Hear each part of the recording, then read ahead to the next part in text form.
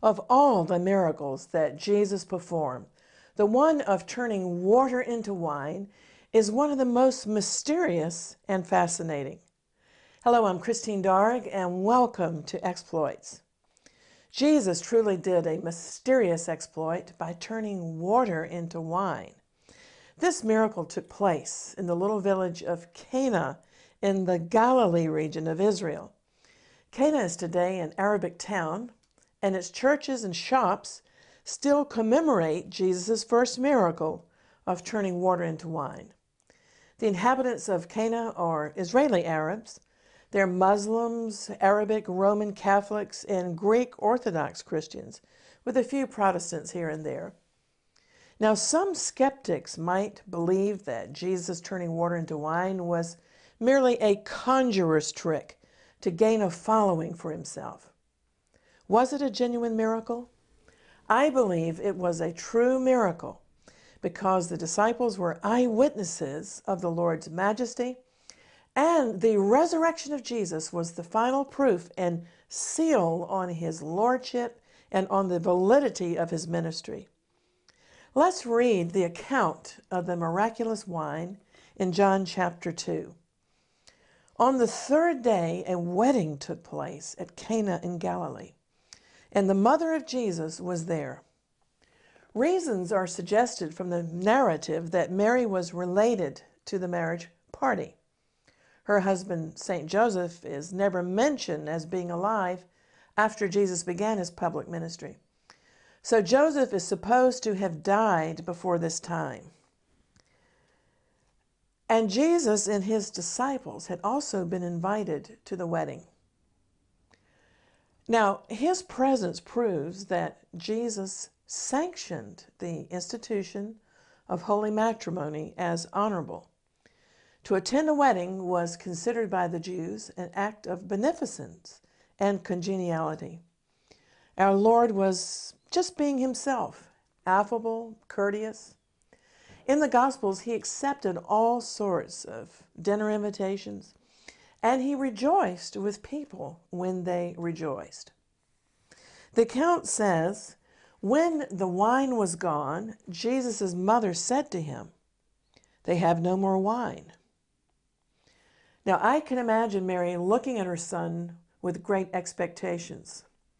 You see, from her close acquaintance and knowledge of him, Mary had formed a very good idea of his power and his compassion.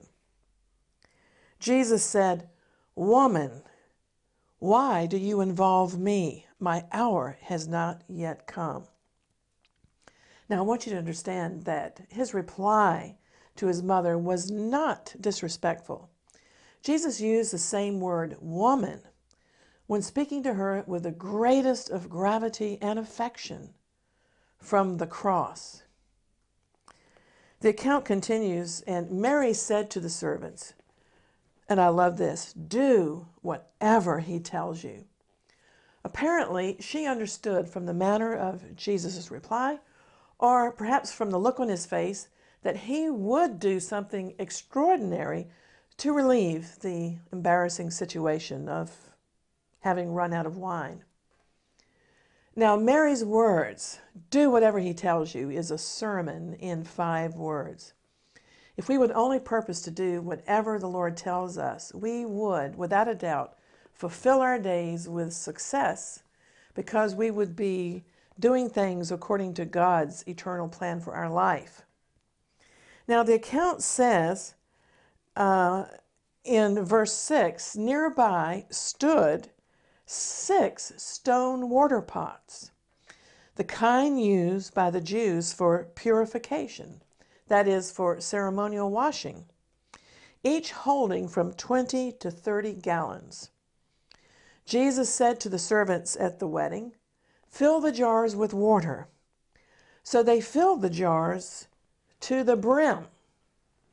Now, this shows the liberality of Messiah in providing for the following days of the feast, because in those days a marriage festival was kept for 7 days. Furthermore, please note that Jesus told the servants of the feast, and not his own disciples, to fill the jars with water. You see, this task was done by the servants who were employed at the feast, so that there might be no opportunity of accusation later that Jesus' disciples had filled the stone jars with wine in order to fake a miracle. In the ministry of Messiah, there could be no hint of deception or hocus pocus that sadly is sometimes employed by religious tricksters who claim to work wonders.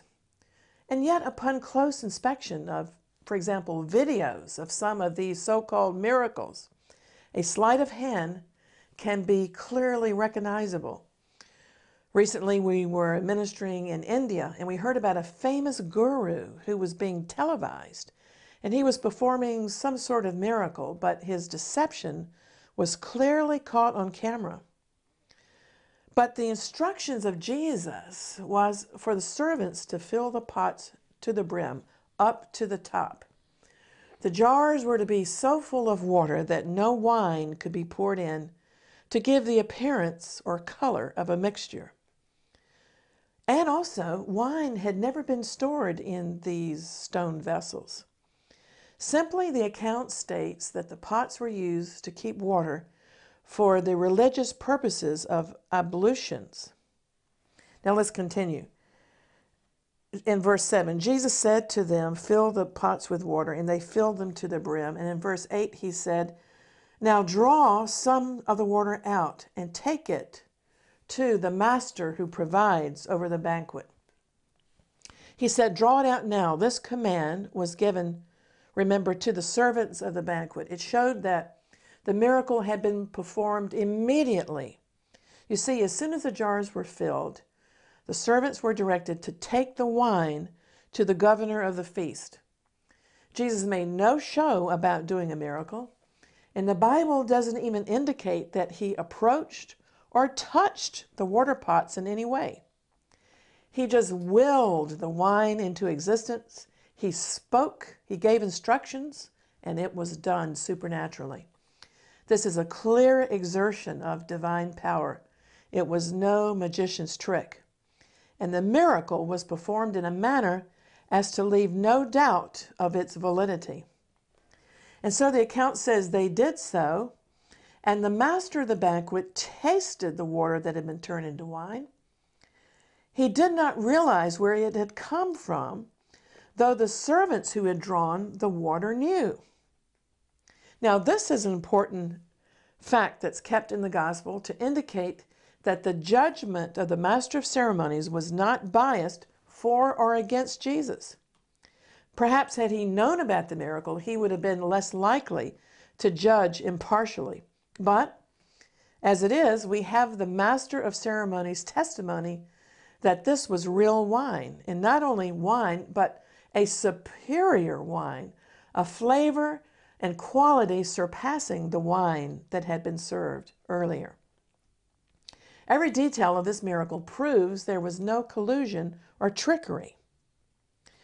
Then he called the bridegroom aside and said, "Everyone brings out the choice wine first, and then the cheaper wine after the guests have had too much to drink. But you have saved the best wine till last."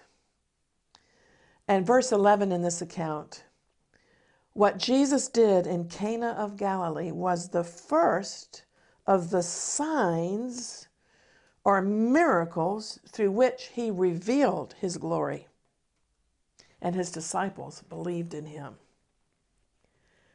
Now, this miracle in John chapter 2, Jesus' first miracle, exhibited his glory. That means it showed his power and his character as the Messiah. The miracle showed that Yeshua, that's his Hebrew name, had divine power, and that God has certainly commissioned him. Now, no word in the Bible is here by accident, but all details are put in here for instructions, and they have a specific purpose. And it's interesting that the Apostle John tells us in verse 1 that the marriage took place on the third day, which is, according to Hebrew thinking, Tuesday. Interestingly, in the Genesis account in the Torah, God pronounced twice that the third day was good. And so the Jewish people reckoned that if they can be married on a Tuesday, their marriages will be doubly blessed. And that's also why we held an open-air evangelistic outreach on the third day, on a Tuesday, a number of years ago in a beautiful restaurant in that little town of Cana on the road to Nazareth. We preached under a beautiful grapevine at a gathering of more than 100 souls at a gospel marriage-style banquet after having distributed, myself and my team, several thousand invitations to the populace of Cana. Whosoever willed could come. And at least 100 prayed with us, representing all the communities of Cana. In Cana in Galilee, the Gospel of John says that Jesus manifested his glory and that his disciples believed on him. But have you ever wondered why, of all these stupendous signs Jesus could have performed, his first miracle was to change water into wine? And have you, like me, ever pondered why this particular miracle caused his glory to be manifested? Well, we can read right over some of the deepest and most profound truths in the Bible if we don't understand the Jewish customs of the day. In turning water into wine, Jesus was proving more than his compassion for the wedding party.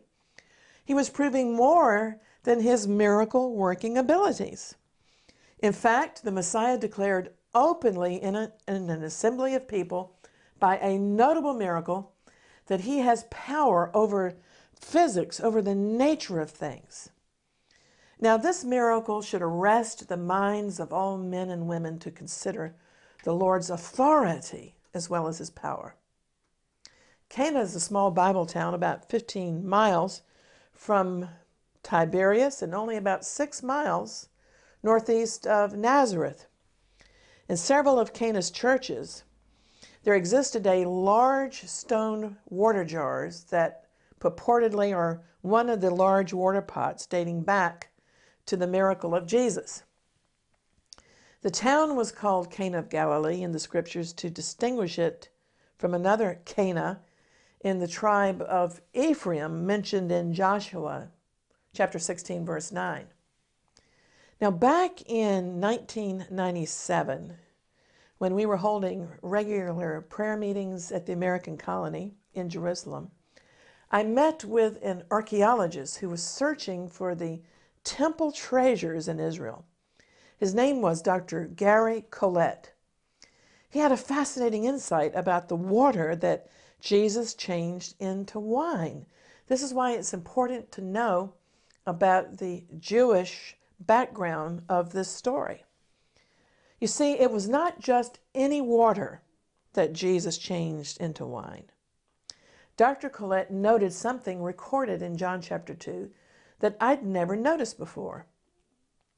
We can read the Bible many, many times, and yet we can see something for the first time. And verse 6 of chapter 2 says that the water in the 6 stone water pots was after the manner of the purification of the Jews. And so this was holy water that had been purified by having been mixed with water sanctified in Jerusalem by the ashes of the red heifer, which was sacrificed from time to time, and the ashes were mixed in a continuation to keep the water purified. And that water was the most sanctified water in Israel. And the synagogues, Dr. Collette told us, throughout the land of Israel contained this sacred water for ceremonial purposes of purification. And Dr. Collette told us in one of our prayer meetings that the wedding at Cana must have taken place at or near a synagogue, which makes sense, really, when you think about it, because it was a religious ceremony. In the Bible account, the master of ceremonies of the wedding had run out of wine, and the mother of Jesus asked her son to do something about it. She prodded Jesus. She knew he had supernatural powers. And even though Jesus was not ready to begin his public ministry, he honored his mother's faith. In fact, Mary said one of the greatest sentences that has become a motto of many evangelical ministries.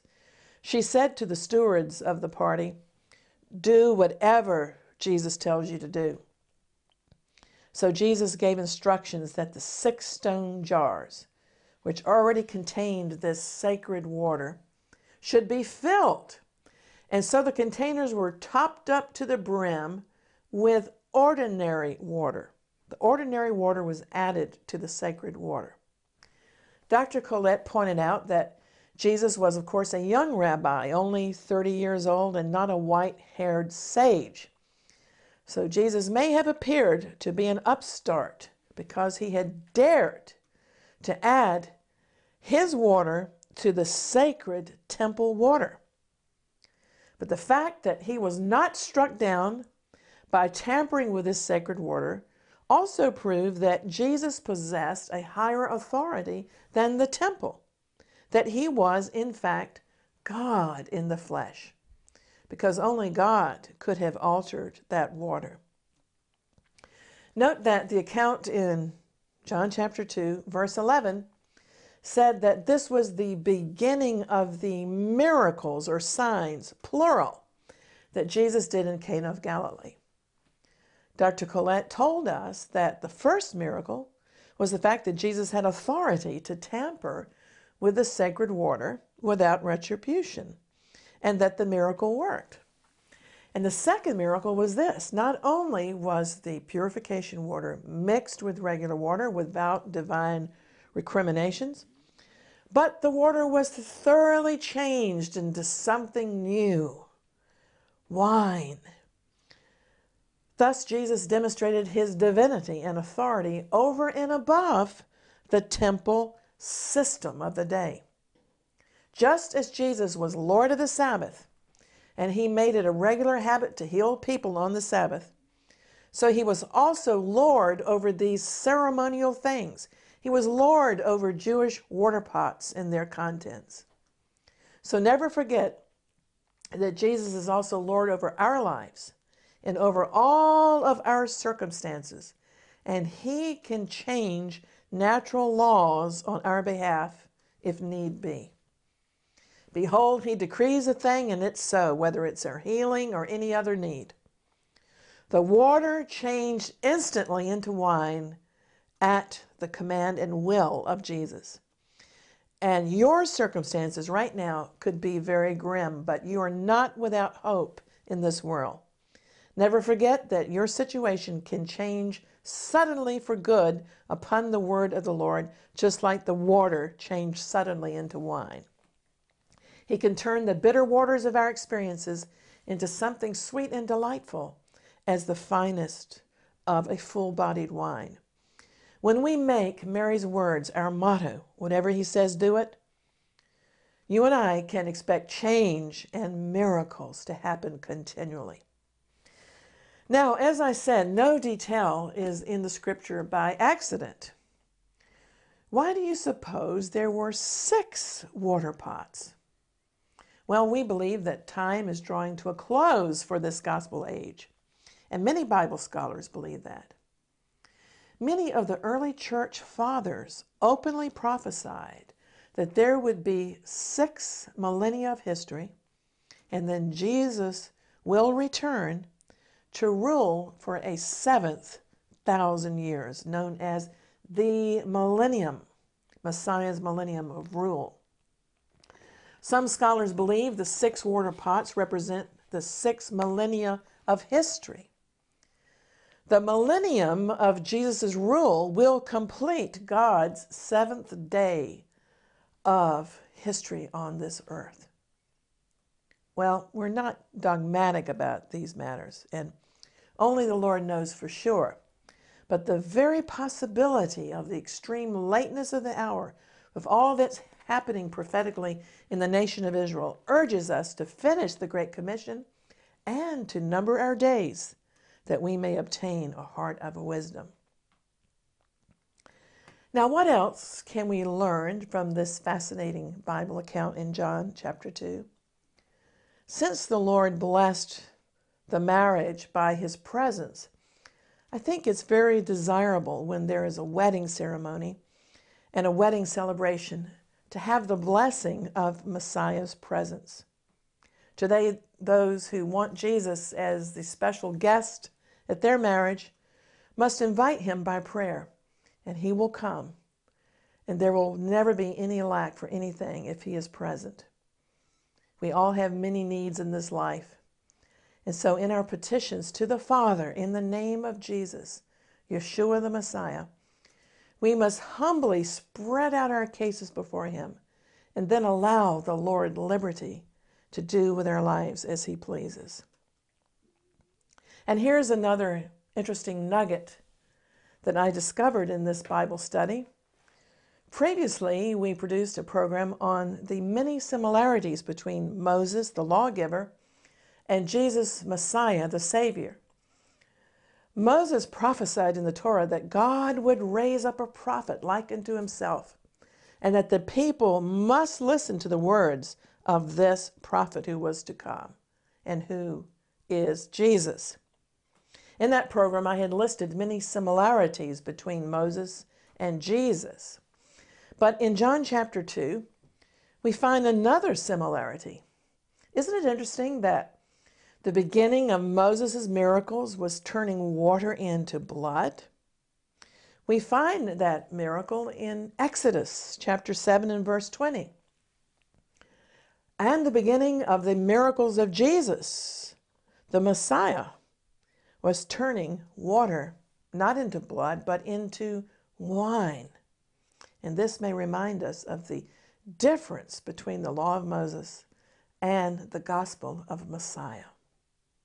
One involves judgment, the law which teaches us. The other covenant involves grace and the washing away of our sins by the wine of his pure, red, sinless blood from the Father in heaven.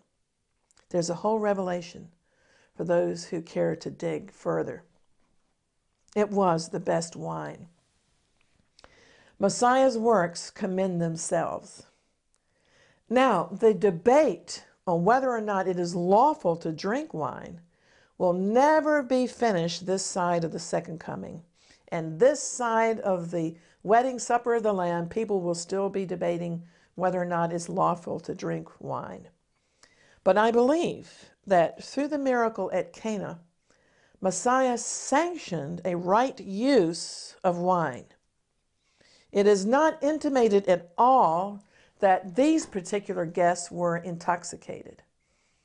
And Jesus, certainly by doing this miracle, did not deny his own caution that he also gave in the Gospel of Luke, which is that our hearts should not be at any time overcharged with surfeiting and drunkenness.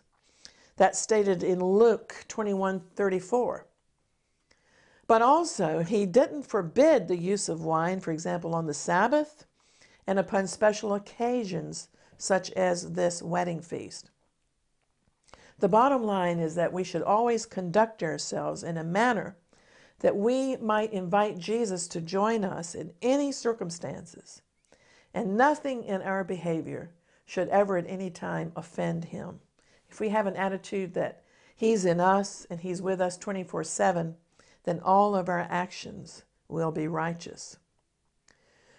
Well, that's all the time we have in this particular program. If you'd like a transcript of this teaching on John chapter 2, verses 1 to 11, please contact me through our website at www.exploits.tv. And at our website, you can also find an archive of our programs and details on our prayer conferences in the Holy Land. We have a very special prayer conference every year at the time of Passover to recover the fact that Resurrection Day happened not during the pagan festival of Easter, named after the fertility goddess, but it happened during the very Hebraic holiday of Passover. Jesus fulfilled the symbols of Passover as the Lamb of God, and he was raised from the dead as the first fruits from the dead on the festival of first fruits during Passover. These wonderful revelations are celebrated during our Passover Seder every year in Israel. We'd like for you to be a part of it. We also take a group during the Feast of Tabernacles, which is a very prophetic conference put on by the International Christian Embassy, Jerusalem, which is really a dress rehearsal for Zechariah chapter 14, when all of the nations will come up to worship Messiah during the millennium. And you can get a flyer and learn how to register for that conference at our website at exploits.tv. I'd also like to invite you to ask for our free 8-page color magazine, Exploits, and it's available through our website. In this particular edition, we have articles about healing, about finishing the Great Commission, and we try to keep you updated with prophetic end-time events. Until next time, I'm Christine Darg, encouraging you to be strong, to build up your faith, and to do exploits for the Lord. Shalom.